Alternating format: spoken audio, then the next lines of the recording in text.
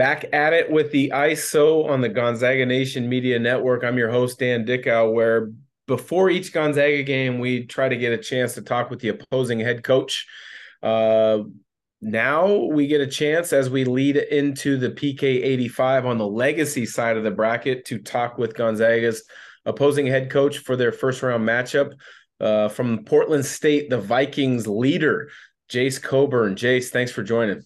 Yeah, thanks for having me. Well, you and I actually just had a chance to connect less than a week or so ago when I called your Portland State game at Oregon State on the Pac-12 network. And you guys, as a Big Sky upstart, went into Gill Coliseum and knocked off one of the big brothers in the Pac-12, Oregon State Beavers. Give us a little bit about the mindset going into playing an opposing, I don't want to call them a giant like Oregon State, but an opposing bigger program, because you got to have I would imagine, a chip on your shoulder in how you prepare. Yeah, for sure. I mean, I think it starts with recruiting first and foremost, is that we've got a lot of guys here that have a chip on their shoulder. And, and so, they want to prove to the world that they're good basketball players, but more importantly, they want to prove that they're a good team. And so everybody's willing to do their part, and whatever the game plan is for that night, everybody's willing to sacrifice for the better of the team. And so that's really exciting. It's been a lot of fun to coach so far to this point. And we just, focus on getting better every game, no matter who we're playing, because we're in this for the long game, and we know that it's a marathon. We got to be playing our best basketball in March. So we kind of just look at it one day at a time, and not really who we're playing, but that we know that we have to get better. When you talk about not knowing, not necessarily who you're playing, but how you're playing for the long haul, obviously you've got an enormous challenge ahead of you in the sixth ranked in one poll, number 5 ranked in another, Gonzaga Bulldogs. But you welcome that challenge. I've looked at your non-conference. You try to schedule as difficult as you can. You guys played in the PK 85 years ago. When you look at this Gonzaga matchup, where does your mind as a coach gravitate to as far as needing to prepare the most? I mean, obviously this is going to be a great test for us, right? This is probably going to be the best team we play all season. And we know that. So, it's a really exciting opportunity for us to measure up, and to play against such a good program that's got great tradition and great history, to, see where we want to get to one day. So we'll go out there and compete and have a good time. And we're excited though. We're excited to play it. And, with our schedule this season, I mean, this is probably the hardest schedule we've had since I've been at Portland State. With just the amount of teams that we're playing in non-conference, and obviously our conference will be really good. So, but yeah, it'll be a good early test for our guys, and I know they'll be excited to play. It will be a great test for you guys, but to be honest with you, I think it'll be a good test for Gonzaga because, they're a little bit of contrasting styles. They've turned it over more than most typical Gonzaga teams early in the season. That's your calling card, is defensive pressure and turning opponents over. You guys try to force around 20 turnovers a game, and you've done that a couple times early in this season.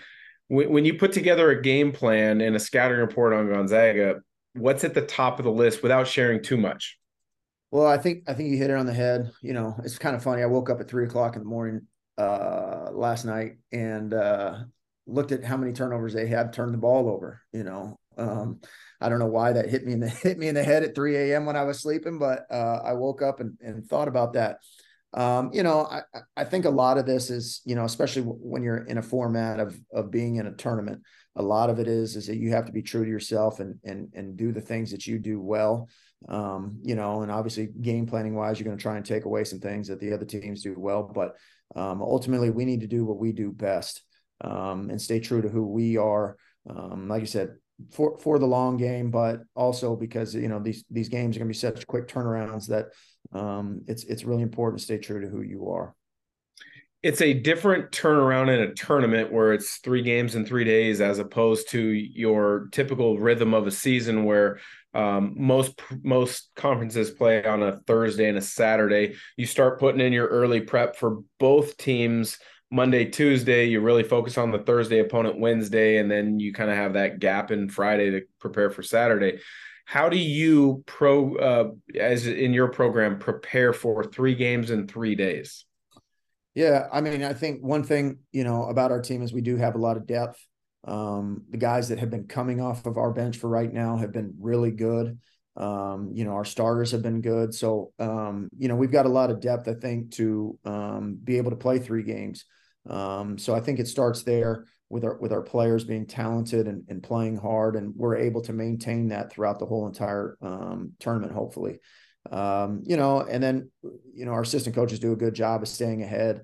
I try not to look too far ahead and to try and figure out who we're going to play later on. I just try and take it one day at a time and focus on the next game.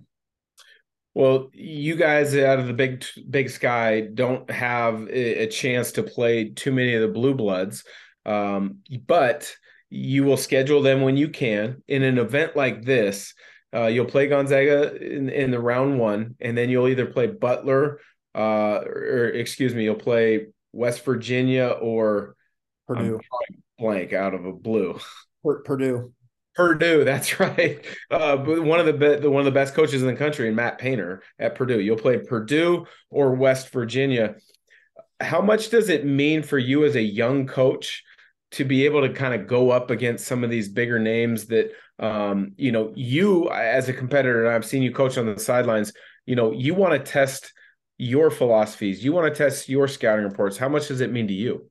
Yeah, no doubt. I mean, you always want to try and get out there and play against the best and coach against the best. And obviously Coach Few is, one of the best of all time. And then, moving on, further down the road in the tournament, yeah, you're coaching against some of the best coaches in the country. And I have nothing but respect for our opponents. And it's not just these games. It's any game. Like I just full heartedly believe in respecting your opponent and, and doing the best job that you can do. But yeah, it's awesome. Like I remember when we played Duke 5 years ago and Coach K was out there, like it was just, it's an awesome opportunity to try and get out there and prove your worth. And, but at the same time, like, I know that deep down, I need to be there for our team more so than me battling another coach. I just want to be there for the guys and give them the support that they need and try and pull out a victory. You touched on playing against Duke in the initial PK 80 5 years ago. Portland State was on the verge of a monster upset. I believe, if I remember correctly, you guys were up at the half, and then you also played, I think it was Butler and somebody else tough in the tournament. Give us a quick recap of how that initial event went for the Vikings. Yeah, it was kind of crazy. It started, we played Utah State on a Monday and won. And then we played Duke on a Thursday on Thanksgiving and battled them. I mean, we were up at half. It was a pretty good game. So I think with about 7 minutes to go, and they kind of pulled away. And at that point, they were number one in the country. And our guys just wanted to go and prove that they belonged.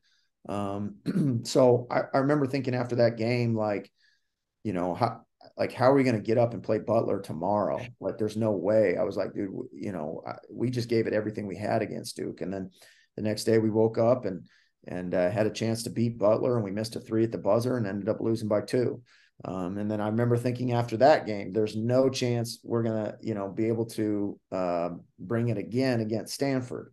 And then, we got down early, but then came back and won. And so, that team was a special team. Coach Peary, did a great job with that group, and the players were a special group, and they were a real family. And they played really well in that tournament. So, it'd be good opportunity for this team to get out there this time and prove that they can do the same thing. So, we'll see where it goes, but I'm excited for our guys to have the same opportunity that our team had 5 years ago. Jase, there's another unique kind of connection point between Gonzaga's program, Portland State. Former Zag Ryan Edwards looked like he was done with his eligibility, and then he decided to play one more year for your Viking program. Played in the PK 80. He was a unique player. I think he didn't get the chances in Spokane that maybe would have presented themselves at other places because he had NBA players in front of him, and that was Ryan Edwards. Give us a little bit about Ryan Edwards. Yeah, Ryan was really good for us. He came here and was, excited to get the opportunity to get some playing time. And I remember just going to the PK80 event, and he was like the biggest guy in the tournament. So it gave us like some confidence, I think, to be like, yeah, we belong here. Like, we have the biggest guy in the tournament on our team. So like, it was awesome. I mean, he was an ultimate teammate. I know over there, he was a great teammate, and here he was the same. And, he provided a lot of stuff for us here as a player and as a person, and just his experience being in Gonzaga and making it all the way to the Final Four and all that. I mean, that was tremendous to add him to our team back then, just because, it gave us credibility, and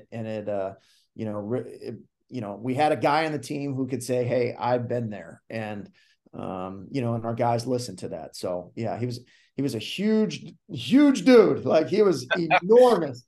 And with our style back then, we were pressing the whole time, and we put him in the back of the press, and he just walled off the basket, and people were throwing up crazy layups to try and get around him. And it started fast breaks for us. So, and he was a tremendous player here for us. I saw him last year at our Eastern Washington game, and he was awesome. So, yeah. You talk about the experience of the initial PK80. You're in the PK85 on the legacy bracket. And when you're out recruiting, I can only imagine you use these experiences of playing Duke to the wire, of beating a Stanford, of being in an event like this.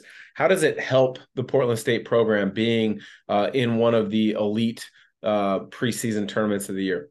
Yeah, for sure. I mean, it helps a lot, being on a national stage on ESPN, and playing against some of the top teams in the country. And, with the group that we have, we wanted to make sure that the guys, and, we got a lot of new guys, and the guys that we brought in, we wanted to make sure that they wanted to be part of a team that was going to play in this event, and not necessarily have it be an individual showcase for somebody. So, and I think we did a really good job of that in recruiting, and with the team that we brought in and the guys that we brought in. And so, yeah, I'm really excited for them for this opportunity. But for sure, I mean, being able to be on the national stage is something that, could happen once in a lifetime. So, I know they're excited. For fans who are listening to this podcast or watching this podcast that haven't seen Portland State play, give us a really quick overview of your team. You're deep. You're willing to go 9, 10, sometimes 11 in your bench. You a lot of times will play 4 guards. You're willing to shoot threes. You've got some good pieces in Jarrell Satterfield, Isaiah Kirby off the bench, Cameron Parker as a point guard. Give us an overview of really how you want to play and a little bit of your roster. Yeah, I mean, we're definitely an interesting team, because we got a lot of different guys who can do a lot of different things. There's probably not anybody on the team that's the same as another guy, and it was designed that way. So, a lot of times we can throw out bigger lineups, we can throw out smaller lineups. We can throw out guys who can shoot, we can throw out guys who can drive it. So, we can change styles within a game. If we're in a game and playing fast and we think we need to slow it down and go a little bigger, we can do that.